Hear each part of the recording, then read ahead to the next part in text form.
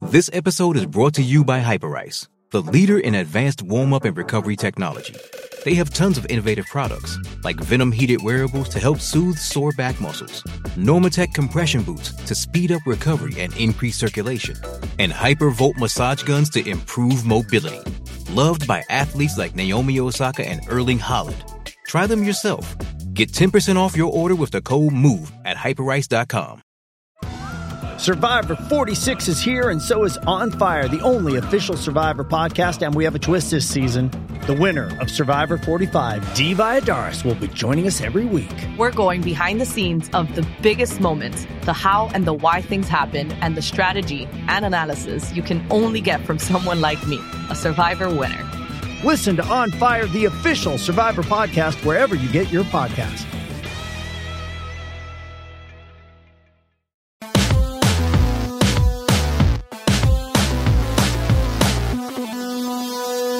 Welcome to Real GM Radio. This is Daniel LaRue, your host, and so happy to have you with us for this episode. A little bit different for this one. The Golden State Warriors are the 2022 NBA champions, and I originally intended to have the great Tim Kawakami and Marcus Thompson, who of course do Warriors Plus Minus and are colleagues of mine at The Athletic, on together to talk about the Warriors, the championship, legacy, and all that. And instead it ended up being two separate conversations. The first is going to be with Tim Kawakami and then with Marcus Thompson, and really enjoyed it. Podcast is brought to you by BetOnline. You can use that CLNS50 code for a 50% welcome bonus and tell them that it came from us. And really enjoyed the conversation with Tim. It ends abruptly. There was a tech issue. That's kind of how this ended up being two separate conversations instead of one. So this conversation is a little bit over 10 minutes, and then I'll have Marcus on after that. So just be prepared for it to end a little bit abruptly, but it's a great conversation. Thanks so much for coming on. You got it. Anytime. I think the place to start here is I've been, thinking about how things ended and thinking about all this as of course you've written well at The Athletic, talked about it well as well. And what I've been focusing on is the idea that each kind of moment, especially a championship, kind of recontextualizes everything else that came before it. And so, I think now with the Warriors winning a post-Durant championship, with winning a championship with a lot of their best players, though far from all of them being that original trio, that it does make me think about the whole run a little bit differently. Yeah, I think it enriches everything. I think that's what the Warriors themselves are kind of going through, the big three for sure, the executives. I think, those of us who've been around it the whole time, the fans who kind of were there before it and at the beginning and now at this point, I think it enriches certainly Steph Curry's, just the way you look at him, the way you look at Draymond and Clay and Steve Kerr, go on from Myers and on down. But it's just like, okay, yeah, wait a minute. This thing that started in 2014, or actually started 2009 when they drafted Curry, when he did not want to come to the Warriors. No, he did not. I'd like to point out. And it just like this was the beginning of the story. It wasn't, in, out, change. Oh, wait a minute, didn't work. And they were fortunate that the championship happened when it did. Steve Kerr's first season. That kind of alleviates some of the pressures. Kerr talks about that. That's what a title does. It kind of takes the pressure off of players where they're not thinking, Steph's not 29 and thinking, God, I got to win a title. He won at 26, I believe. Draymond's not, 30. Oh man, I better figure out a way. We've seen what that pressure does to players. We've seen what that pressure does to franchises. Certainly to executives and certainly the owners. I think the first one kind of like, okay, there's something here. It's right. It can go for a while. Don't know. Then the succeeding years, you win 73 and lose in the finals. We all understand what happened there. Makes it appealing to Kevin Durant. They win those two. But then this one, I think, is it connects to 2014-15. I think that's what a lot of people appreciate about that. The Durant years are outliers. They're properly outliers. They were special. They were awesome to behold. They were different. But within the context of this whole thing, though, also, we can, my favorite thing I'm quoting is they've been to 3 finals and won 2 championships without Durant, and they went to 3 finals and won 2 championships with Durant. There's a symmetry there that connects to the whole. The whole is that it started with Steph Curry, Draymond Green, Klay Thompson, and Steve Kerr. And I think that's the most satisfying part of this, is that this is a continuity of something that we all saw start and we saw the possibilities in.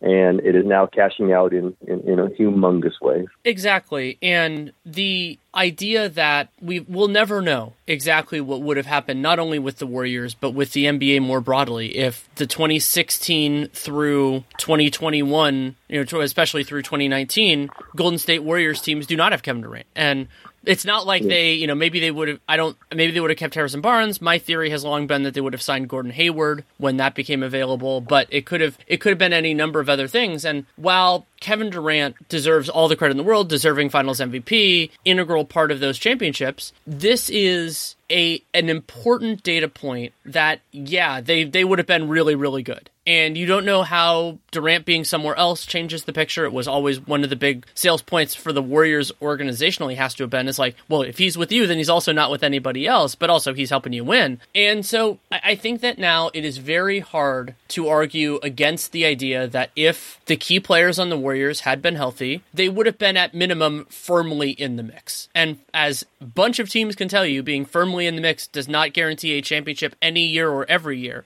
But being firmly in the mix is a statement in and of itself. No question. As you make a good point, they would have had to go up to try to beat Durant some of those years. Right. And they found it quite hard to do. They did it in 2016, but they did not want to experience that very often. So it's all part of the larger scheme, and I guess my easy way out of it is saying the only way it was possible for Durant to want to come here is because the culture was so great, because Steph Curry was a superstar you could share the stage with, and you just can't say that about others. Maybe Kyrie, but Kyrie's not quite at that level, and we'll see how long that lasts. And they haven't won a championship or even come close. It's just part of the greater picture, and I think I wrote this as like you're a pretty major figure to make Kevin Durant just a chapter in your story, not the whole thing. Like that, there's not. Look what the Oklahoma City Thunder are still the post-Durant Oklahoma City Thunder, right? They might end up being great at some point, but him leaving changed them forever. Durant joined the Warriors when they were really great, and he left the Warriors and they were great again. That is not a slight on Kevin Durant. I mean, I will never. Kevin Durant is an incredible player. He might be the most talented player in the league still.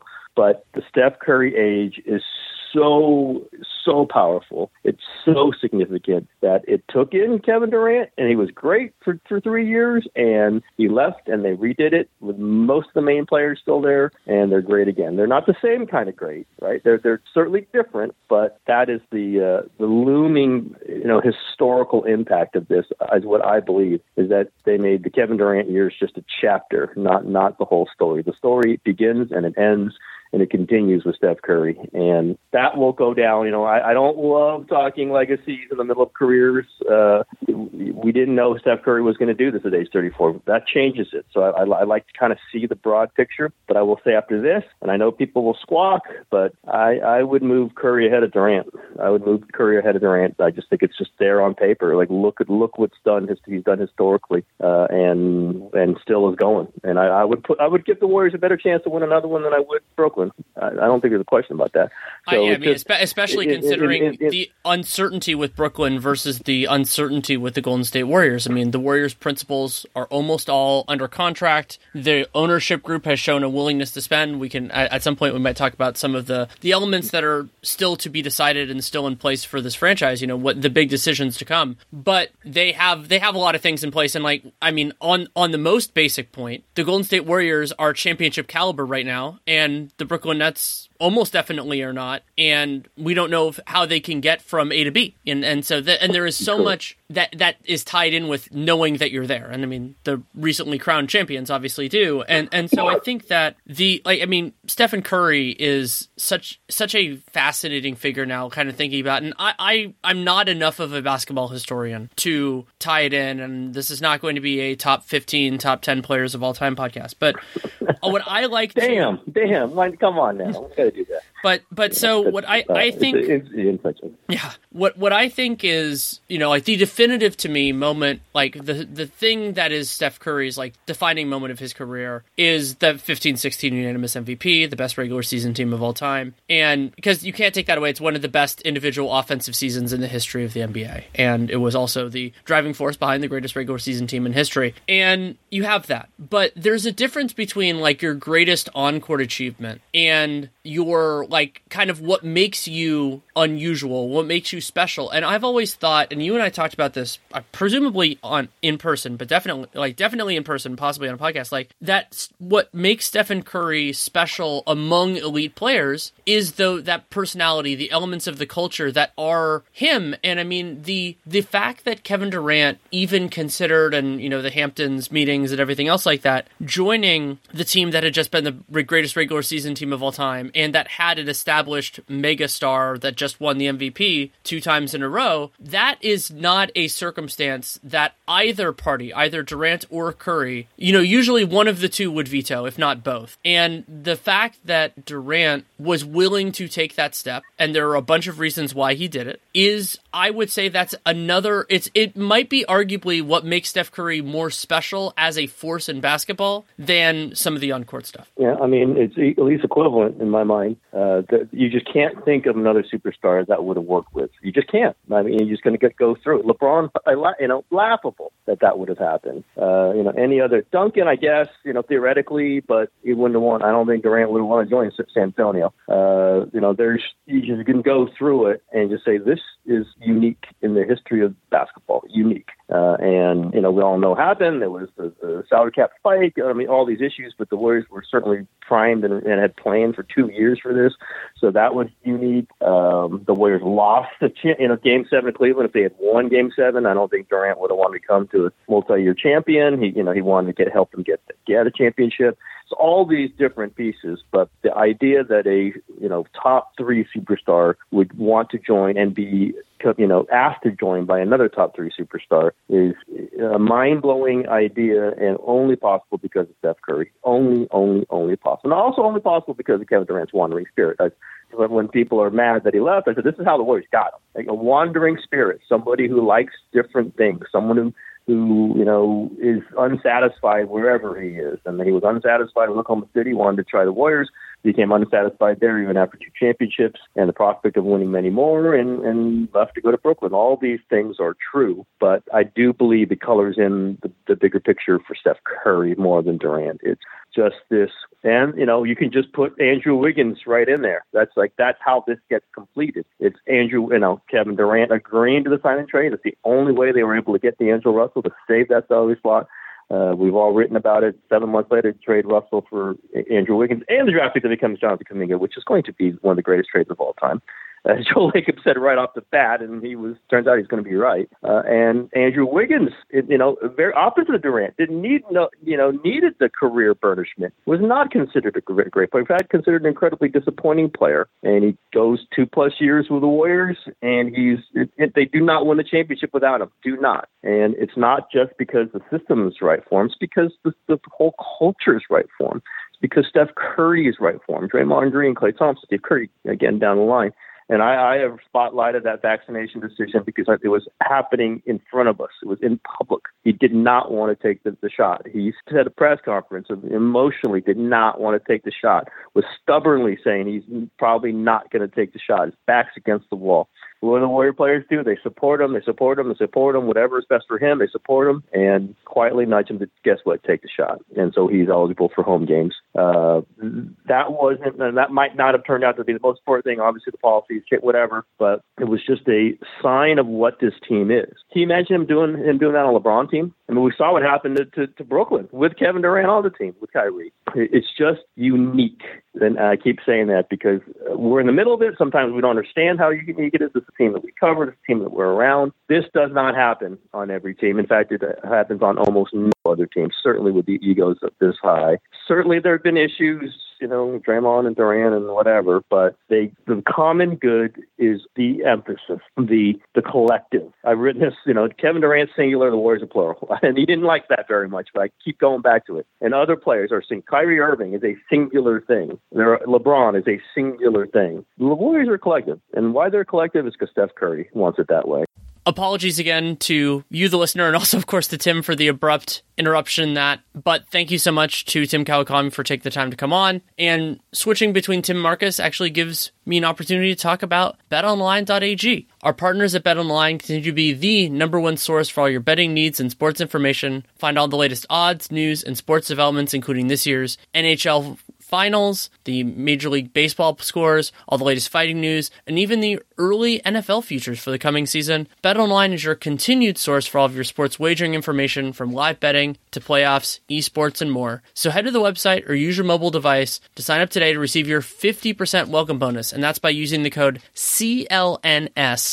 And you can remember the 50 because it's a 50% welcome bonus, and use that CLNS50 code to get the bonus and get in on the action at BetOnline, where the game starts. Now we can move into my conversation with Marcus Thompson, excellent writer for The Athletic, author of Golden, The Miraculous Rise of Steph Curry, KD, and his Dynasties book from 2021. And great conversation about not only this Warriors team, but also putting them in context and what echoed the previous championships in the run, what was entirely different this time, and also some nuances of these finals in particular. I thought it was a really great conversation. This part of it runs just about a half an hour, and I absolutely loved it. Hope you love it too. Thanks for coming on.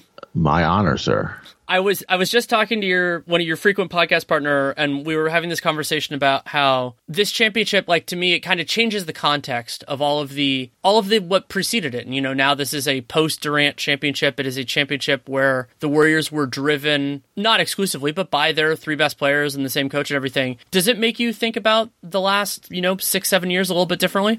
Not really. I guess in that sense, it validates how we thought about them. It's more confirmation than it is an alteration. And keep in mind, I've watched him from the beginning, like even before Kerr. So I don't think really anything is different. In many ways, they've been essentially determined. Like the core of this team, and when I say core, I'm talking about Steph, Clay, Draymond, Iguodala, Kevon Looney, Steve Kerr, right? Bob Myers. Well, you can take Myers out of it.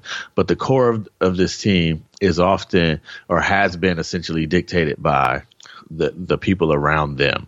Like, they've been the constants, but I think we kind of start judging them or determine their value by, either Harrison Barnes or, Kevin Durant, right? Now it's Wiggins. But to me, what this proves is that it was kind of them all along, and it's their system, it's how they play, and the effectiveness of it, or the degree of effectiveness, is essentially contingent upon like how well they match the pieces around him. I mean, that's really what it is. I mean, if Harrison Barnes is, if he shoots better in 2016, we're talking about this group the same way we are now, except, they got Kevin Durant that really kind of supercharged it. But the core principles, the philosophy, how they play, the resilience, like how they're tougher than they appear, and the versatility of how they can attack you. Like, all of that stuff has been the same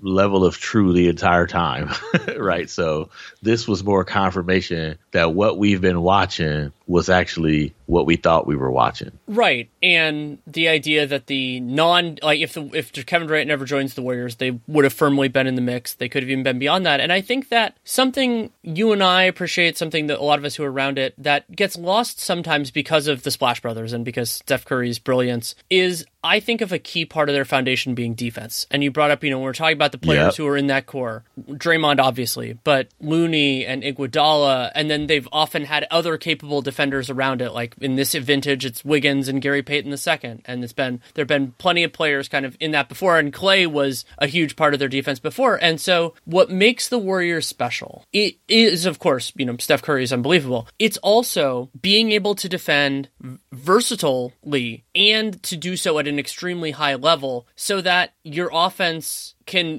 do well enough to kind of keep you through it, but that we saw it in this series against the Boston Celtics. Like, once the Warriors figured out how to defend them and drag the Celtics into the mud, there wasn't a ton that they could do, even when the Celtics were hitting a lot of their threes. And we've seen it, right? Like, Danny, we've sat there and watched this happen before. And almost to the point where it was like, I feel like an idiot for not knowing this was about to happen with 100% certainty, right? Like, we watched this once they figure it out.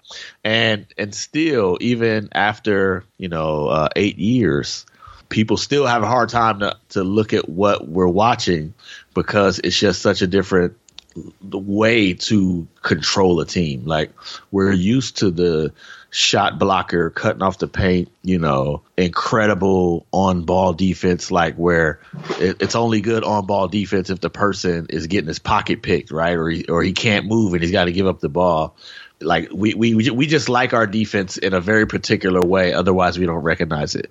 And we sat here this entire series and put essentially like put all this blame on Jason Tatum and all this fault on the Celtics offense, not even recognizing that they were facing a perennially elite defense, and this is what they do.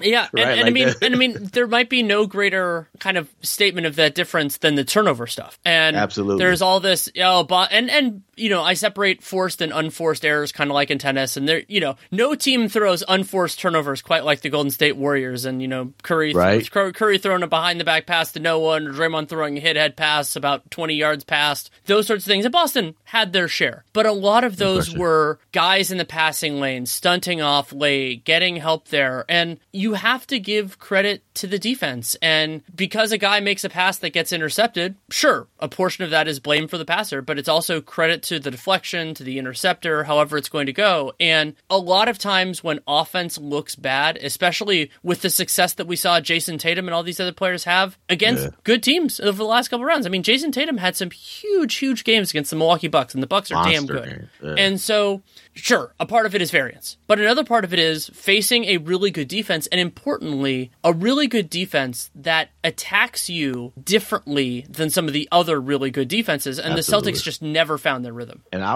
would posit that even a portion of unforced turnovers are forced like indirectly. I know one of the reasons the Warriors make these type of passes is because they feel the pressure, and it's so important for them to get out in transition, right? So when you will ordinarily be like, hey, let's run our offense, because it can be so tough against these teams like Memphis who pressure them nonstop on the perimeter, it makes them say, we gotta force transition, which while on that play nobody's forcing the turnover, the mindset created by the defense that hurries them up makes you say, hey, there might be an opportunity for a transition, I'm gonna force that pass when otherwise I wouldn't. So, and I think there's a lot of footsteps created by great defense, a lot of ghosts heard by great defense that also impacted. And I think that's what happened with Boston. They're driving, and when you don't necessarily have the answer, like it isn't that clear what you should do with the rock. So you almost end up doing exactly what the defense wants you to do. I think one thing Boston learned in this series, especially playing against the Warriors, you just have to have a counter. You can't do the same thing, and then when they take it away, you don't have nowhere else to go. And that's the spot they found themselves in. They didn't have anywhere else to go offensively. It's like, yo, we're going to drive, and if we're not getting a call and not getting free throws out of it, we kind of don't have a counter. And we saw this with Houston. We've seen it with just about every team. Once the Warriors figured you out, you got to have another way to attack them. And they just didn't, or they didn't try it, or they didn't believe in it in that sense. And that's when you knew, like, they got them figured out. Like, and once Draymond figures you out on defense and Steph figures you out on offense, that's the series. Like, that's ball game, right? Like, there's nothing else you can do. And the reason Steph is in, game 4 yelling at the crowd in the first quarter and with 18 minutes left pointing to his ring finger is because he knew that, like, they can't guard me. And then Draymond knew, I got this. We know exactly what to do. They started forcing them dudes left, and they just didn't have a counter. It's a fantastic point. And you look back at some of those Warriors series where it looked like they were in trouble. And sure, in some of them there was context, like Kyrie and Kevin Love getting hurt in 15. There are some of Chris those. Paul getting hurt. Yeah, there are some of those too. But also there is this general pattern that one of two things happens with the Warriors in playoff series. Either they do well early and then just give up a game. That happened a couple of times in these playoffs. And full right. Credit to those teams for taking those. But, like that Game 4 against Dallas, Game 4 against Denver, and those teams played hard. Game 5 against Memphis. Yeah. Down that was in that vein too, and it went off the rails. And then the other one is you're a good opponent, we need some time to figure it out. And then there's the sea change, and then everything goes. And that's, I think, the part of the 2015 finals that gets lost in the shuffle. And like you and I, I attended all of those games, and I remember seeing it, and all of a sudden the Warriors' offense made sense. And also they got more comfortable. I mean, LeBron James is an unbelievable player, especially at that time, and you're not going to take everything away from him. But the equilibrium in the series was fundamentally different in games 3 through 6 in 15. And like, I mean, you could go back to that Memphis series in 15, and it's just like it sometimes takes some time, but once they get there, it takes a lot to kind of beat them. And it's an accomplishment in a lot of different fronts. And it also, I mean, and I think we saw some of this with the Celtics. I mean, it felt like a throwback to me, where oftentimes it happens around game 5, where you can see the other team, and I wish I had, like the media access can sometimes get a little bit tough with COVID. You kind of start to see the breaks for the other team. It's like, well, we don't have anything left. Like we've done what we can, including players, right? Including players. Like we've done the counters that we have. We've done everything else, and there's nobody else on the bench we can turn to, right? Exactly, and nobody on the bench you could turn to, I think, is a fantastic kind of transition into one of the other kind of key points for me in this finals. And like it was fun, Nate and I were doing the games that we didn't go to in person on playback, and like there were times where people were like, oh man, like Al Horford, he's looking old and all this type of stuff. And I was thinking about like Steph Curry is an unbelievable player, but a part of what makes Stephen Curry special among special players is the way that he can functionally take players off the floor in a different way. And so I love Luka. I think Luka is a budding super duper star. But Luka, because of how he plays, he doesn't do as much of like, oh crap, we can't have this guy on the floor. Whereas Stephen Curry, basically every big that wasn't Robert Williams, it was just like, oh crap, like what are we going to do here? And so you saw... It was so bad, yeah. Horford and Grant Williams, who had fantastic playoffs and had some really good moments against other really good teams. And so Steph Curry, because of what he does offensively and how you have to defend him, he narrows the field for opponents in terms of who you can play when he's on the floor in a way that very few other guys do. And at the core of it is like a Steve Kerr philosophy that it just simply it works. It's a long con, right? It's a long game, but they just simply don't believe isolation players will beat them. They just really don't. They don't believe you can do that for 6-7 games in the series and hold up. And if you do that against their 4 or 5 prong attack, right, where multiple guys against you, like it's going to wear on you. And I think that's what we saw. Like, and whatever choice Ime made, the Warriors had a different plan for it. Whereas they on defense, they didn't really have to deal with that. There was no other way to operate. It was Tatum, it was Jaylen Brown, maybe Marcus Smart creating, and then trying to operate off that creation. And the Warriors just don't believe you will beat them that way. Whereas the moment Robert Williams left the game and it was like Horford only, right? Or they even went smaller than that. It was automatically, all right, pick and roll, let's go. And then when Robert Williams in the game, then all right, motion offense off the ball. Or the moments where Marcus Smart, when they would put Poole and Curry together, or Smart was in foul trouble and got off Steph, and it was Derek White.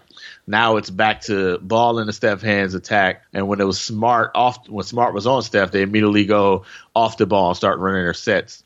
And they believe that the versatility and diversity of attack is how you sustain for a 7-game series. And if you don't have that, it's kind of tough. It's just tough to constantly be great in isolation and heavy usage rates against them. And it feels unnatural sometimes. You know me, Danny. I'm like, yo, put the ball in Steph's hands and quit playing. Yeah. Like, stop messing around. Go back to the Novocaine. Yes, like Novocaine. Maybe it always works. But you watch these other players just kind of get grinded down against the Warriors, right? And the truth is, when you're going ISO, you're dealing with the guy that's guarding you, and you're dealing with Draymond. Yep. No matter what, you're dealing with whoever's defending you, and in this case, it's Andrew Wiggins, who was incredible. And you're dealing with Draymond. And they're just banking on the fact that eventually that's just going to be too much for you.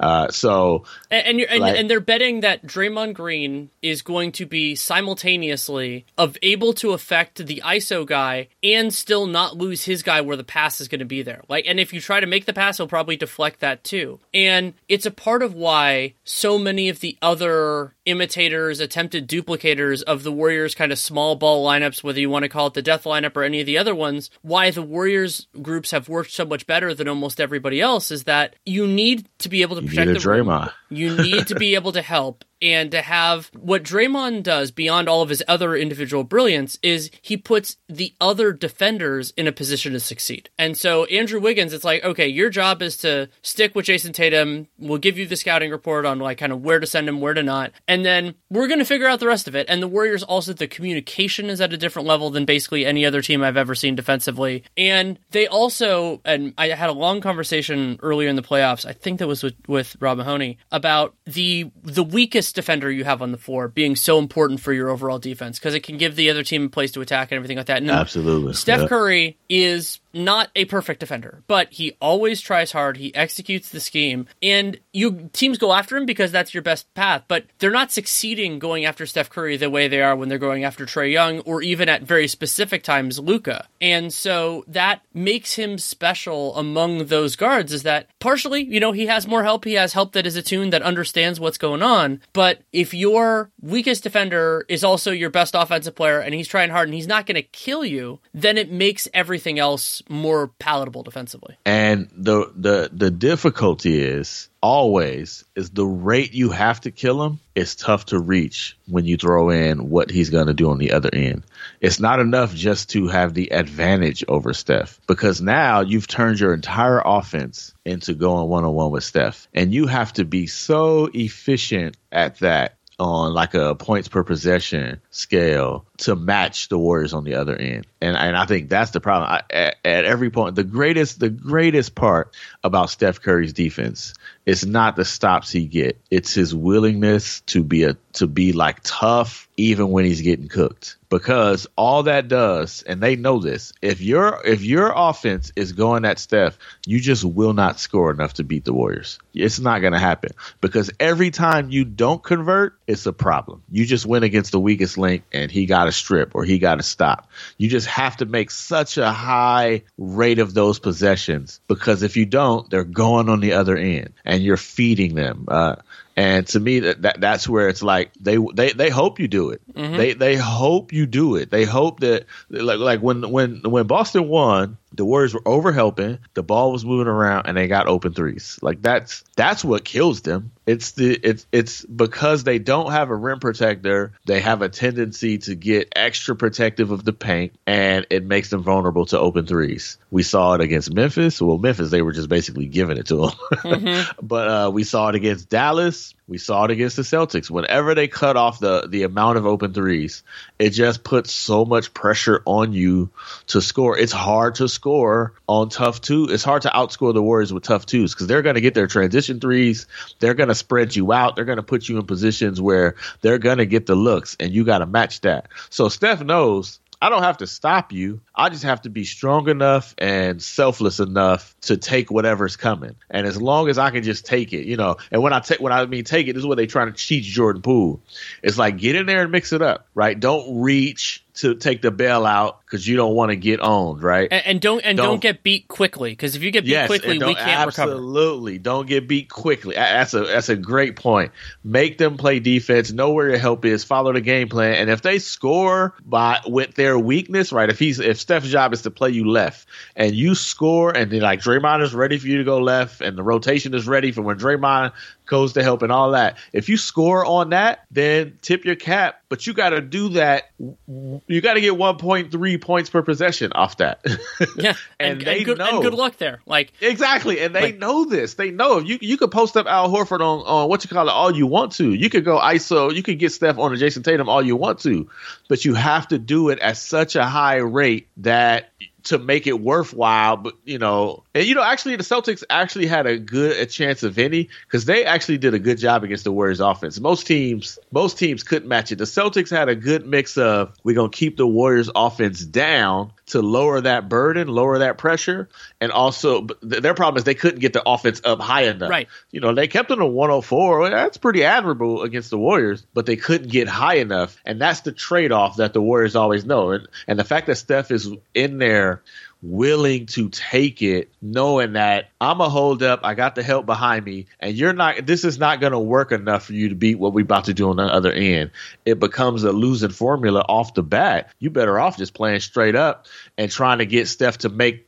You want Steph to make the mistake leaving his guy, leaving the shooter. That's a more likely chance than you just cooking him constantly in an ISO situation. And along those lines, the Celtics shot well from three basically the entire series, and they shot 39% in Game 6. But they took 28 and the Warriors took 46. And the Warriors made 40% of theirs, 41 right. Specific. And so it's along the line. And then one of the ways that you take fewer threes is you're getting to the line a ton, or you're getting to the basket and you're getting good shots. Probably not going to do that against the Warriors. It's a different answer to, like, for the Bucks with Mike Budenholzer, it's referred to as the math problem of, you take away the easy shots at the rim by getting back in transition, having two big dudes there, and you don't allow as many free throws. With the Warriors, the calculus is a little bit different, but it is still really strong. It's make those shots as hard as possible, force some turnovers, and don't give them as many like easy things. And when the Warriors can do that, especially if they can not let the other team get out in transition, going to do that. And that's something that for me has always been such a bellwether for Golden State is if they are close to even in the possession game,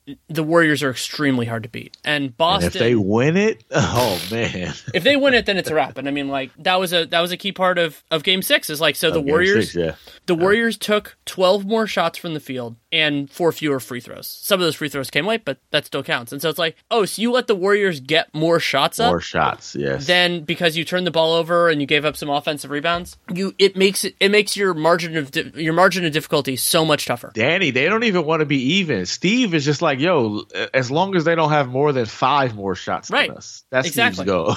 Yeah, and that's really where the margin is. And like we've seen the teams that have threatened the Warriors the most have challenged that in different ways. Toronto forced turnovers and got some rebounds. The Cavs were good in a number of respects there. I mean, Tristan had some big offensive rebound games. Also, LeBron is just a beast. But that was the surprising element to me was that Boston didn't take advantage on the boards. Yeah, only intermittently. And I think part of that's just where their guys are spaced. Is that generally they've gone and against most teams, and I don't even know necessarily this is a bad thing, because if you don't get the offensive rebound, then you're dead. Like, that's the thing about the Warriors. If you're committed to getting the offensive rebound and you don't, you're so toast. You're so toast. And I think the Warriors' overall rebounding during these playoffs was one of their biggest surprises to me. Looney deserves a ton of credit, but overall as a team, like, they were getting killed a couple times in the Memphis series, and they battled back. Typically, it wasn't by playing bigger, it was just having their guys do better. And they were able to make that work. And I also think that this is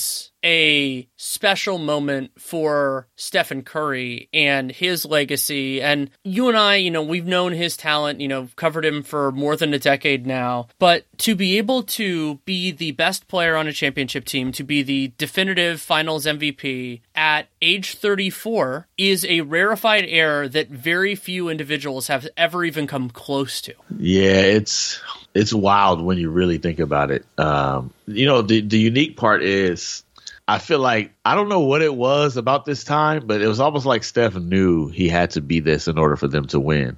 And I almost feel like he could have done this. And usually in a series, they get to the point where he's like, okay, I have to do this. But maybe it's how it went the last 2 years. Maybe it's that Klay was coming off an injury. There's something about his mind where he was like, okay, if we're going to have any chance, I got to drop at least 30, 40 points. And he was going into games with that mindset, which I think is unique. Like, he would spend a lot of time off the ball, right? They would start a series slow, just working the offense to see how it goes. And game 1, he drops 21 in the first quarter, and I think he's like, okay, I need to get cooking. And then fourth quarter, they immediately go to motion offense, and they get cooked. They can't match nobody could match Boston at that point. But him and Steve Kerr, whether he was asking or Steve Kerr just knew, there was more of, okay, Steph, you take over than we're used to seeing. It normally happened when things got down, right? When they were a rough spot, but it was like their mindset from the outset. And I do think that's how we like our superstars. We like them like this, right? We like them it's what taking over. We as basketball fans are used to. It's that Michael Jordan didn't take, from what I understand, I mean, I wasn't as into basketball then, but it's like it didn't take him some time to get serious. Kobe, LeBron, it's what we're used to. And that doesn't mean, those guys never stepped up their game. I mean, LeBron in games 5 through 7 of the 16 finals was one of the most insane things I've ever seen. But Curry kind of knowing the situation, knowing the down and distance and saying, this is how we're going to get across the finish line was fundamentally different. And I think there was also an understanding, especially after what happened in the first 2 games in the series, that's like, this is a good team, but it's not a perfect team in terms of Boston. And so let's do what we can, try to knock them out. And and they were confident, it seemed to me the whole time, that they would figure it out. But once they did that, once it's in the page, and that's like Nate and I were talking after game 5, and it's just like, yeah, I mean, Boston they hadn't, before that point, they hadn't lost consecutive games in the entire playoffs, but it's like, how are they going to score? Like, what is their counter? And then they had that 14-2 run to start game 6, and then that ended up being it. But yeah, they do that though. This team gets hotter than just about any team I've ever seen. Like, they don't have one guy get hot. They all get hot together, it feels like. Yeah. When they make everything, they make everything. And it's really like incredible to watch. But I do feel like, here's what I wonder. I do think a part of it is Steph feels strong enough, like literally physically strong enough to carry that weight. And I think Steve Kerr believed it, because a lot of it is managing that relationship, right? It's Steve thinking, I don't want to wear my guy down, and Steph, like, we got to do what's best. But I think there was this belief that they gained that he could handle it. Physically, he was ready to do it, where it's like, you don't need to save anything. You don't need to preserve him, because he's in this incredible shape and he's stronger than he's ever been. I think Steve saw that and was willing to go there. Like, we could just look at the pick and roll numbers to see, like, that's just way beyond what Steve Kerr's comfortable with. You can look at the minutes, right? Like, there were some boundaries being pushed, but I think because Steph has shown how much stronger he is, how much his endurance is such a differentiator for him, that they are willing to go there. And I do think there was Steph was like, let's go. Marcus Smart, they're going to be physical. They're going to start this way. So I'm going to let you know I'm here all series. And on that point, also the Celtics were better at defending Steph off ball than basically anybody we've seen recently. And so that meant, okay, you're going to chase me around on all this stuff, then I guess I'm going to have the ball in my hands a lot more. And that ended up working out really And they well. were less equipped to take advantage of it when Steph is off the ball too. That's the thing. The difficult part, and I do think Jordan Poole got better at it, which was a big component in this series. But once Steph got off the ball, and now that leaves somebody else needing to create the shot, even though they got more space. The series changed when they were able to do that. Whether it was, I think it was game 5, where Wiggins just got, his eyes lit up when he saw space in Derek White. He's like, this dude can't guard me in space. And he goes off, or the Jordan Poole starts saying, hey, man, let me stop dancing and just blow by the big that's in front of me. But you have to have somebody else while Steph is off the ball who can aggressively attack. And I think Boston, for a while, it looked like the Warriors didn't have anybody else who could like beat their man one-on-one with the space that was given them. And I think when that changed, that's when the series changed, because now they could flip on ball, off the ball, Steph, and buy him some time. Yep. But he's so strong and physical, like he was just putting up with it all. I mean, he barely got to the free throw line all series. And I do think the refs were like, let him play, and I thought that was great. Like it wasn't a lot of touch fouls. It was like you had to go up strong, you had to go up hard, right? Like you had to get blatantly fouled for it to be called. Like they weren't doing the thing where you block the shot but you get a little body down low and they was giving you the foul call. Mm-hmm. It was like, nah, that was you got that blocked. And I think Steph had the like physicality to go with that and be like, all right, let's play that way. Where I think once Boston didn't get those calls, it took away a major component of their game is free throws, which is interesting, right? We like the fact that Steph doesn't get to the free throw line that much didn't really hurt him, and I think it hurt Tatum a lot.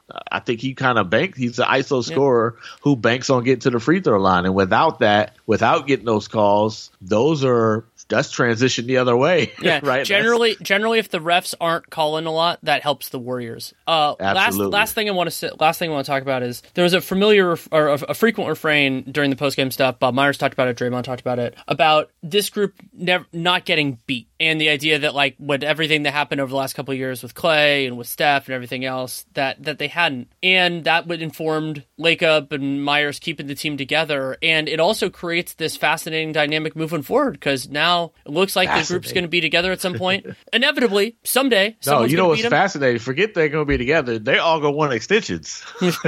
oh yeah, I mean that I think it was Instagram clip of Poole and Wiggins saying we're going to get the bag and all that, but and so where it goes from here, I think that the league, like the top end of the league, is going to be really strong next year. Hopefully, some of these teams stay healthier, but the Warriors served notice saying that we're still here, and they've lost finals before. You know, they've lost 2 of the 6, but it's a different. It feels like a different world now than it did before, where it felt wide open, and it's still wide open, but there's a different lens. You saying the Warriors Invitational is back? It's back.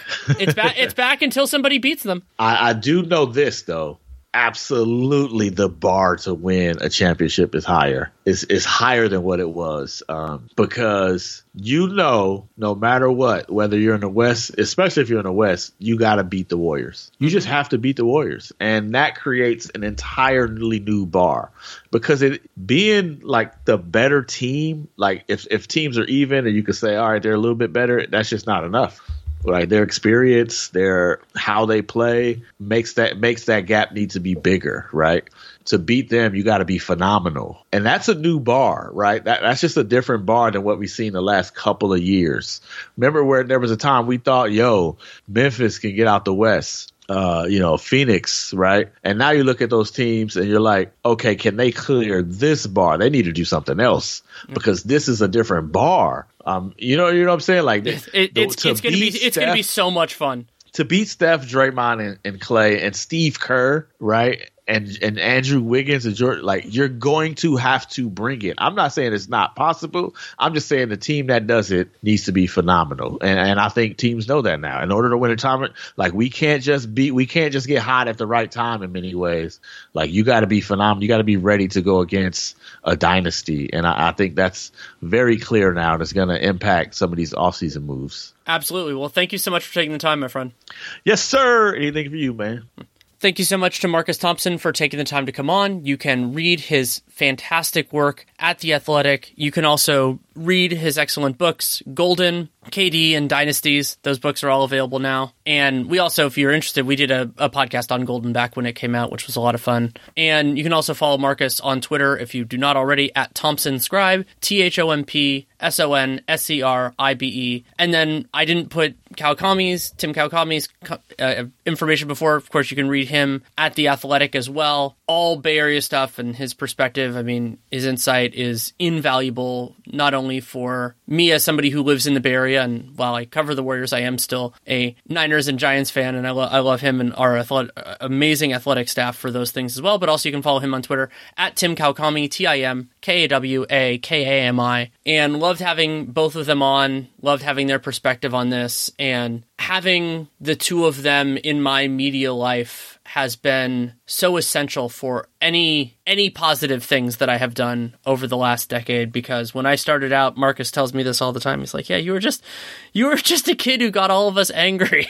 Because I think I was 22 then, and I was a little older than that because I was in law school. And you couldn't have better people to look up to than them, and to be able to call them colleagues for all these years too at The Athletic is beyond a thrill. And if you want to support the show, there are a lot of different ways you can do it. You can leave a rating, leave a review in the podcast player you're choosing. You can download every episode. That's really great for Real GM Radio because it's never going to come out a specific day of the week. And you can use any podcast player you want, Apple, Spotify, really wherever you get your shows. You can check that out.